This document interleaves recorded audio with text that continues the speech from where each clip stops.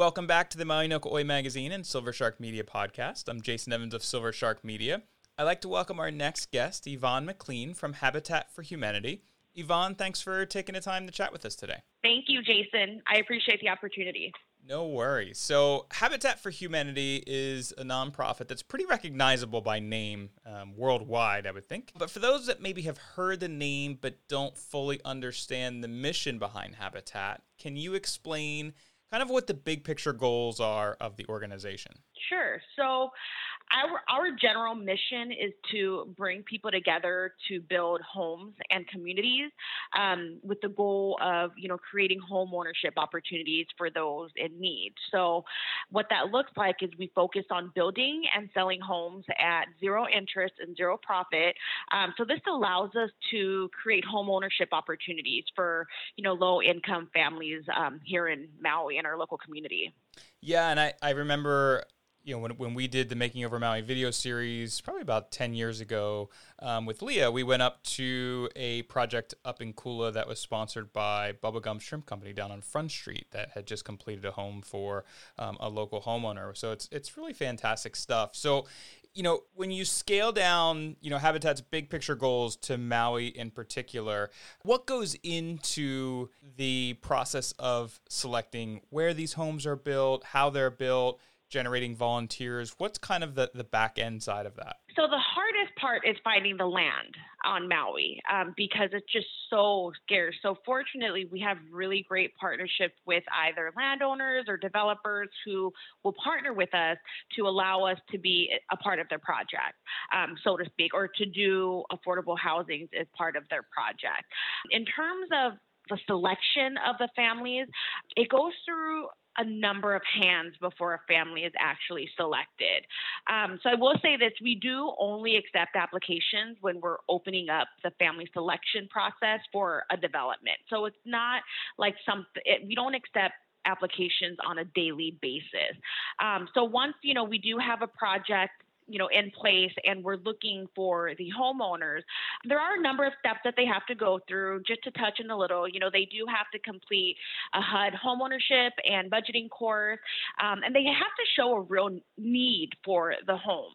So again, our main purpose is to serve lower income families that don't have a whole lot of opportunities. So the applicant has to show that they have, I wouldn't say a pretty extreme need, but a big need for our housing.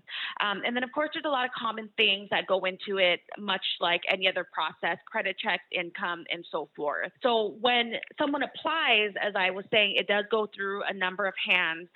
The application goes through a family selection committee, and then our board of directors, and then eventually the families are selected for the housing. So it's really heavily looked at, if that makes sense, because we want to make sure whomever these homes are going to really have a need for these homes. Sure. And then as the construction process is underway, correct me if I'm wrong, but they are performed by general contractors that sort of lead the operation. And then you sort of have this army of volunteers that chip in their time and energy to help move projects along. Totally. Volunteers are the backbone of our organization. So our community has been really awesome. I actually work with our volunteers directly. And, whenever we need help with something, people just show up. So we do have, contractor, or I should say a project manager on site with, one or two other construction team members.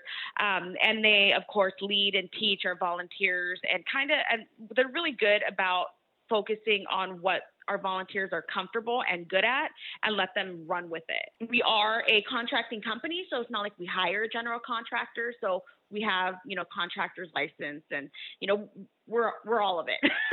We're the contractor, the lender, we're all of it. Yeah. So with volunteers, they come out whenever it fits their schedule and help out with the bills. And we have our regular volunteers, and we even have some volunteers that have been with us for like 15 years. Nice. Yeah, so it's just we rely heavily on them, and we have been so fortunate to, have the Maui community show up. And to kind of expand on that, we've actually even had people from groups from the mainland and even outside of the United States coming to Hawaii to help with our our project. So we've got a lot of, hands in, and it's awesome. Yeah, and I think that because of the foundation that Habitat has built, kind of worldwide, it is something that people believe in and something that has a lot of credibility. So when you start to finish on a say a home project here on Maui, what does that normally look like in terms of designating a family as the recipient of a home that will be built to the day that they get the keys and can move in? Okay, so one of the requirements from our family partners is they also have to be hands-in. So they are required to help with the build of their home and also recruit their friends and families to help as well. Because we're also trying to build a sense of community. Sure. So they are required to do what we call sweat equity, and that totals 500 hours throughout that period. And those are ways that they kind of pitch in with the build of their homes. Right. And so sometimes homes go up really quickly if a family partner can, rally their friends and families and, get these hours out of the way. I mean, I know we've had homes that have gone up, in a couple of months. So it's really all just dependent on how much the family partners are willing to put in. Sure. And so once they complete their hours and once, the home passes the necessary inspections and things to that nature, then we can take them to closing. And that's when, they will sign the documents and assume the mortgage and, of course, get the keys to their home once it's recorded, which is a really neat process. And so we tend to do little celebrations once someone closes on their homes. We do like a house blessing with our office and their family and so forth. Yeah, and I know, from experience of seeing the process, it's a very emotional process as well, I think, for the family to kind of see things come together. Oh, yeah, absolutely. So I know you have a couple different projects going on currently.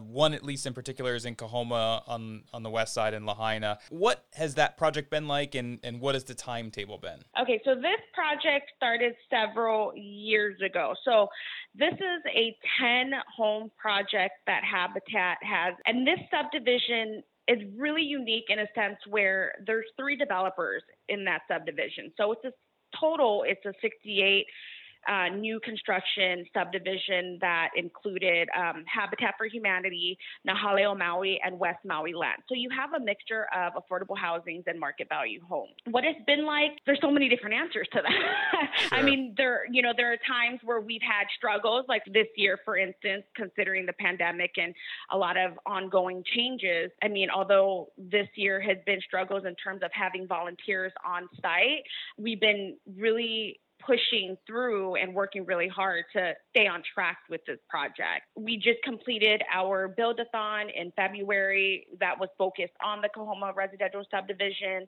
That was a success of an event. We had, it was a 2-day event.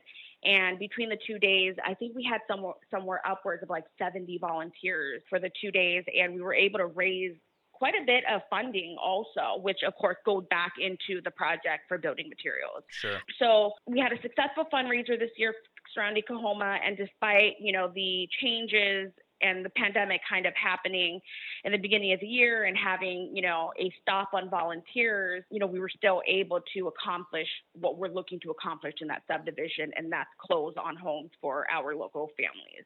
Well, let's talk about the situation this year a little bit. We've chatted with a few other nonprofits, and everyone's affected in different ways. As you mentioned, you rely on volunteers. You have a lot of hands-on work. You have groups of people together. So what has this year been like for Habitat for Humanity? How have you sort of had to adjust, stop down, reassess as these past few months have gone on? Well, in the beginning phases, it was a little bit rough. Not only, our construction site, because they were considered essential, they were able to continue working.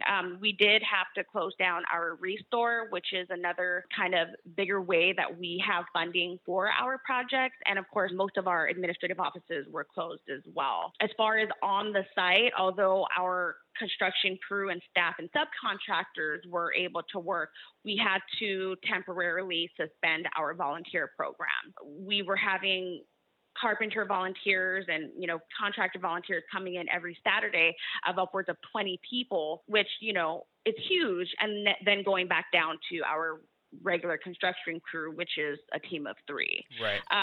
So they really had to push through with making their deadline, so to speak, or making sure that we're not getting too behind on the project, which I think they did a really awesome job at. And of course, with everyone being home for the stay-at-home order, a lot of people being laid off, we were actually receiving even more inquiries for volunteers of people, wanting to pitch in because now they have the time.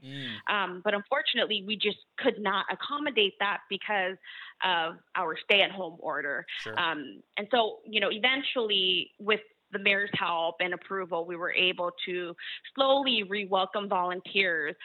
But of course, we still have protocols in place. We don't want to be completely negligent of it. So we really try to limit the amount of volunteers we have on site. International has completely suspended all, international programs or any programs that require travel, which, we would have anywhere from like 3 to 4 groups every year coming to help. So that has been suspended.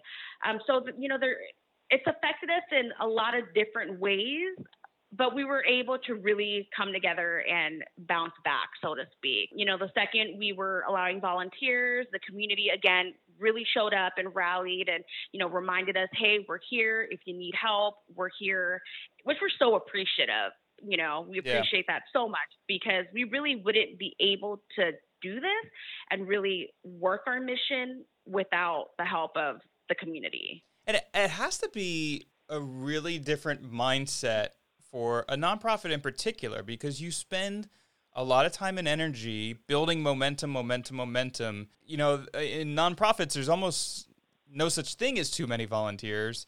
And then you have a situation that's out of your control that limits all that momentum you built. So I have to imagine, just from a strategy standpoint, it's been sort of quite an adjustment to have to kind of temper down how many volunteers you have, when in a normal situation, you'd be encouraging more and more and more. Oh, absolutely. Absolutely. It's just, especially with suspending volunteer programs. I mean, we have several volunteer partnerships, not just with, organizations or programs outside of the state, but here in our local community. And, it has been a struggle, especially, everyone's wanting life to go back to normal, Right. I mean, we have, especially for our regular volunteers who, have made it a part of their schedules to be with us, whether here in the restore or on a construction site. And that has been, it's been a little bit of a struggle. I mean, an understandable struggle because we all want to be safe and healthy. Yep. But yeah.